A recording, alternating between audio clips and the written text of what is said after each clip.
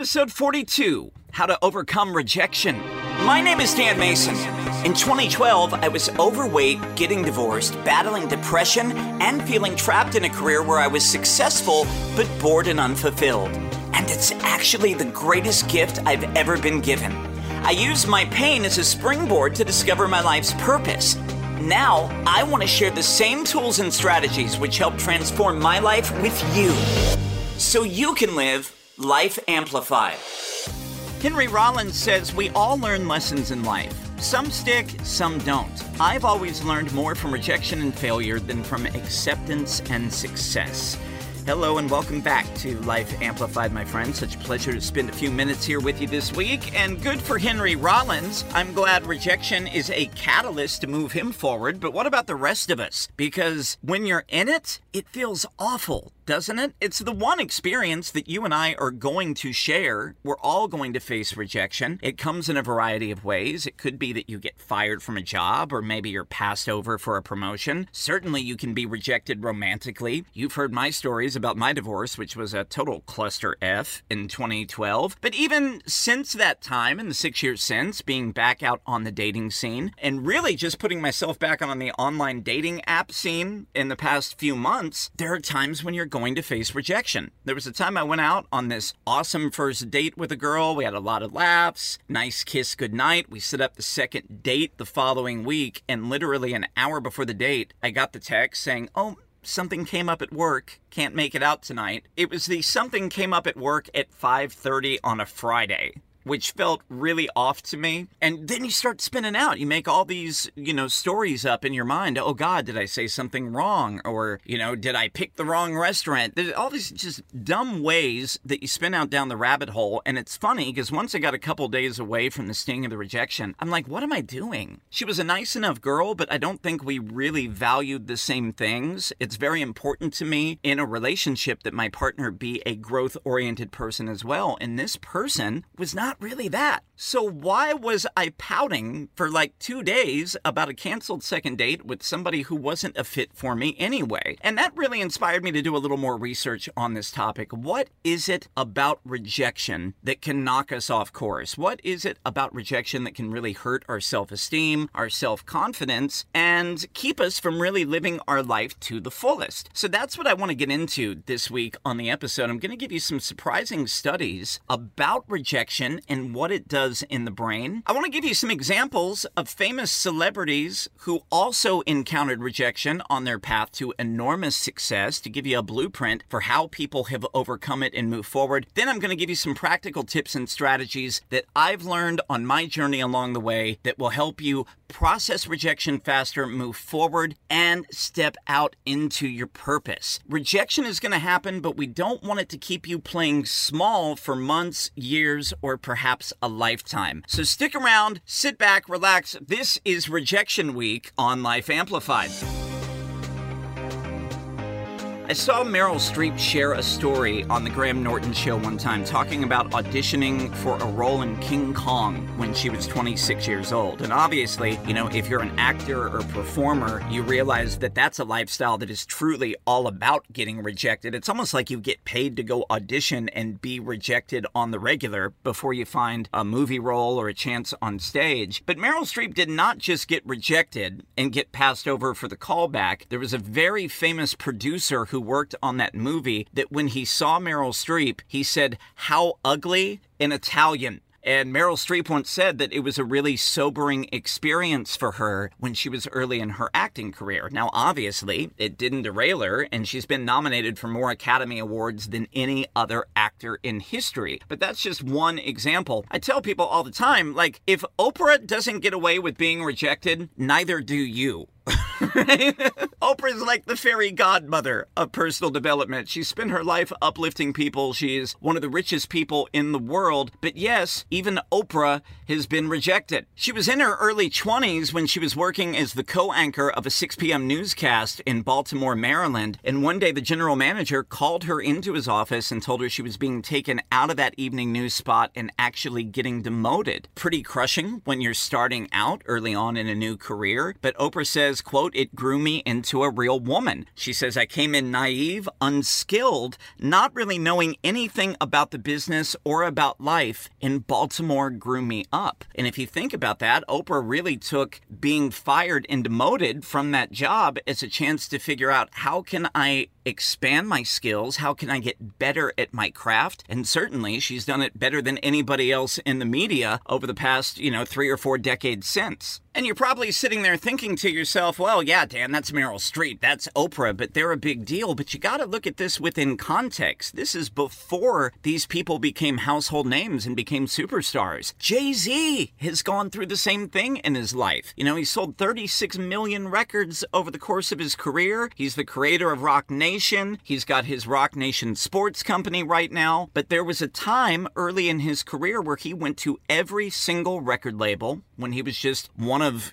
15,000 aspiring rappers on the streets of Brooklyn, and every single record label turned him down. They said, this guy's terrible. He's nothing. So Jay-Z took matters into his own hands, launched his own label, and released his debut album on his own, and the rest is history. So the name of the game is creating that emotional resiliency, but also doing some homework here to understand what is going on in the brain that makes rejection seem so overwhelming, and how do we move past it? And that's the first thing I want to share with you today. Is they've done these MRI studies on the brain. They've done all sorts of advanced research, and what science shows us is that rejection is processed in the brain the same way physical pain is. The same neural pathways are lit up when you're experiencing emotional rejection as when you literally break your arm. So this is why rejection hurts so much, neurologically speaking. The brain will respond so similarly to rejection and physical pain that what they've realized is you can use Tylenol to reduce the effects of emotional pain. They tested this hypothesis, and what they realized is giving people acetaminophen before asking them to recall a painful rejection experience in their life, the people who took the Tylenol reported significantly less emotional pain than the subjects who took a sugar pill. So the conclusion that the psychologists and the researchers came to is that rejection and that pain that we feel associated with it served a vital function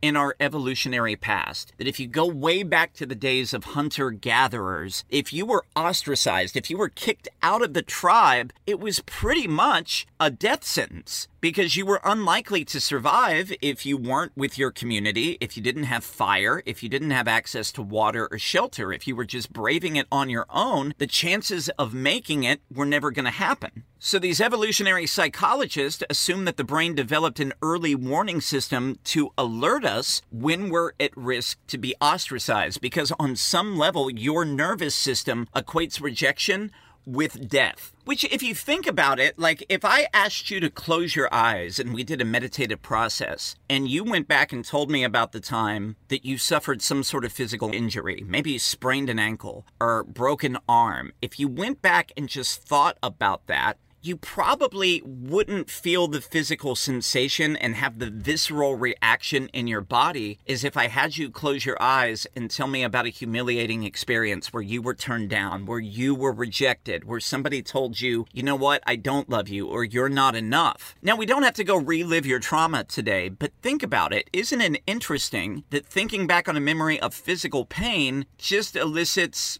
an indifferent response on your behalf as to where that emotional or social rejection really can make you feel sick to your stomach. You'll actually be back in that moment experiencing the tightness in the chest, or maybe the sweaty palms, the heaviness around your heart. So the brain is actually prioritizing those painful emotional experiences because it's all connected back to survival from rejection from the tribe. We are tribal creatures. We thrive when we're together, and we're built for a connection. And one other interesting study that I read about in Psychology Today that I wanted to share with you is how rejection doesn't respond to reason. They did a study where they put participants through an experiment where they were rejected by strangers. Now, the experiment was rigged because the strangers were just associates of the researchers. But even though the people in the study were told that the strangers who had quote-unquote rejected them actually didn't reject them, that they were just plants for the study, it didn't do anything to ease the emotional pain that the participants felt. When we experience that rejection, it's like we go on this journey to seek and destroy our own self-esteem. Marianne Williamson writes about this in the book Return to Love.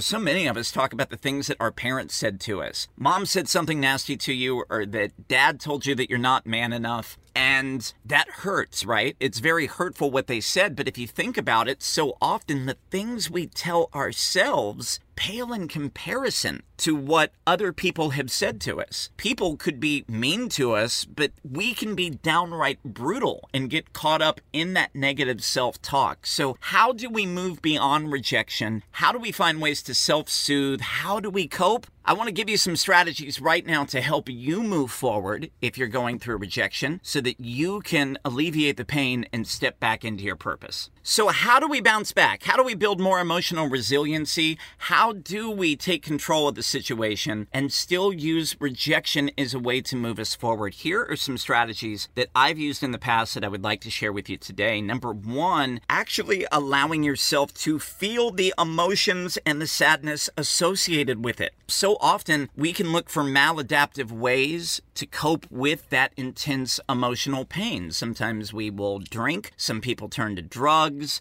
gambling, shopping, numbing out on social media. But remember, your brain is more wired to avoid pain than to seek happiness. It really is, at the end of the day, just like a 2-million-year-old survival device. And that's the problem, is so many of us want to create these happy, purpose-filled lives, and we try to positive think our way to success, but you're downloading all these positive thoughts onto a device. It's like trying to run the iPhone X on iOS 1 for hardware, because the brain is just not designed to make you happy. Part of it is when those negative emotions come up, rather than going to Instagram or to Facebook or telling yourself, I'm just going to go for a run so I don't have to feel this, or eating, which is a big coping mechanism for me, high fructose corn syrup. I happen to live in really close proximity to one of the best cookie stores ever. There's times I'll just go get 3 Funfetti cookies and try to drown out my emotions, but it's really about being present with yourself and feeling whatever comes up. You want to acknowledge the feelings, you want to acknowledge that sense of loss, and remind yourself that your feelings aren't unacceptable and they're not wrong.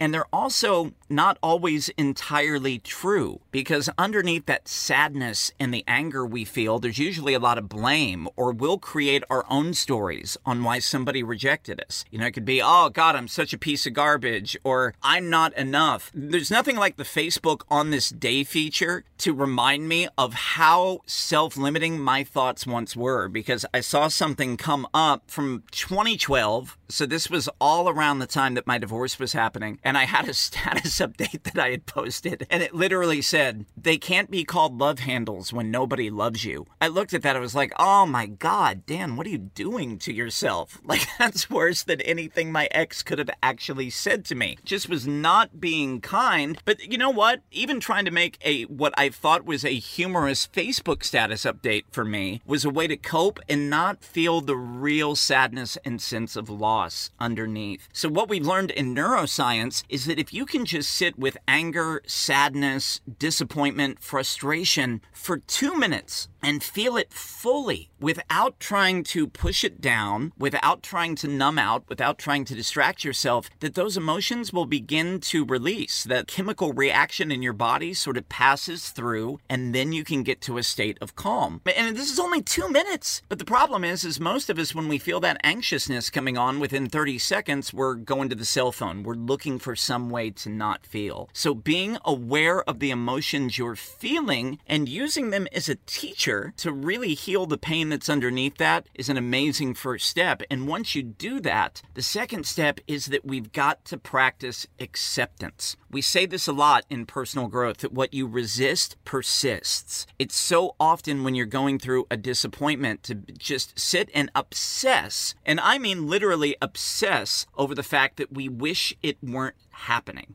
Oh my God, I just wish this weren't so. I wish the other person would just come to their senses and realize how great I am. We can really create this paradigm where our happiness and our relief is based on how other people are reacting to us, what other people say about us. And the sad part is that's really giving away all your power in the moment to take charge of your life. If your blueprint to be happy is based on how other people show up or how much they're accepting you, it's going to be hard for you to feel any sustainable, long-lasting, meaningful amount of happiness in your life. And ultimately, what you're going to end up doing by obsessing over the acceptance of others is you're really rejecting yourself, because there's not much self-acceptance in that. And that's a huge price to pay, and that's always going to leave you feeling empty at the end of the day. An exercise that somebody taught me once that I would love to share with you today when you're really worried about rejection, because, in that moment where, whether it's in your job, your career, friendships, romantically, when you get rejected, it's easy for us to leap to conclusions and use words like always. This always happens to me. It never works out. I'm never loved or supported by the people around me. But I would ask you to do a rejection inventory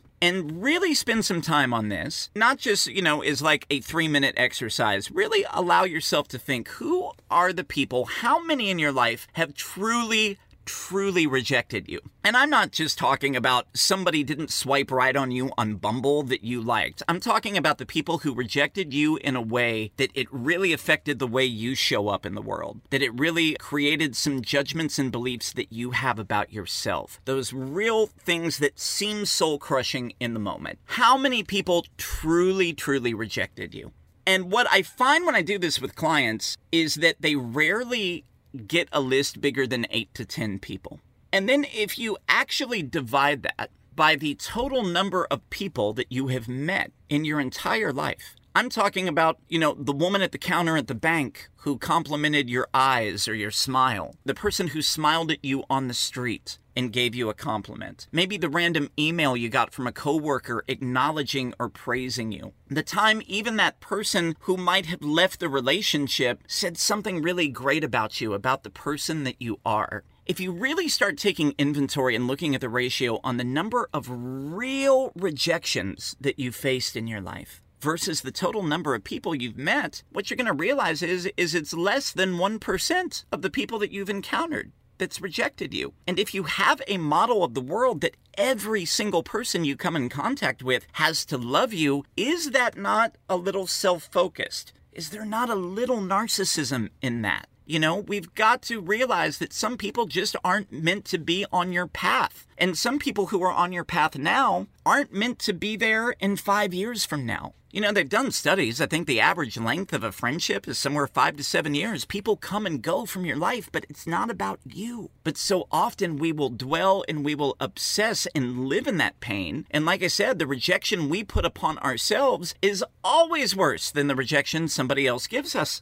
So do that rejection inventory exercise, and I would love it. Join our private Facebook group online for the Life Amplified Power Tribe. I want you to share what's the percentage of people in your life that have truly rejected you. And if you could divert your attention to focus on the 99% who have treated you with kindness or respect or love, and stop focusing on the 1% over here in the corner, you can start to turn this around. You can really shift your energy and step into a feeling of being loved and supported and knowing that you are worthy. Step number 4, if you want to overcome rejection, find a way to be kind to yourself. For some people, that's pampering or self-care. Could be meditation. It could be going out to get that pedicure or go get a massage. I also tell a lot of my clients, create a file in your email folder that whenever you get a kind text or an email from somebody complimenting you, or somebody who texts you and tells you how amazing you are, what a hard worker, what a good friend, screenshot that, make a file on your phone. During those times when you feel like you're not enough, it is so important to go back and look at that praise that you've received and to really validate yourself for how you've shown up and the times when you have gotten it right. That real kindness to yourself. And then the other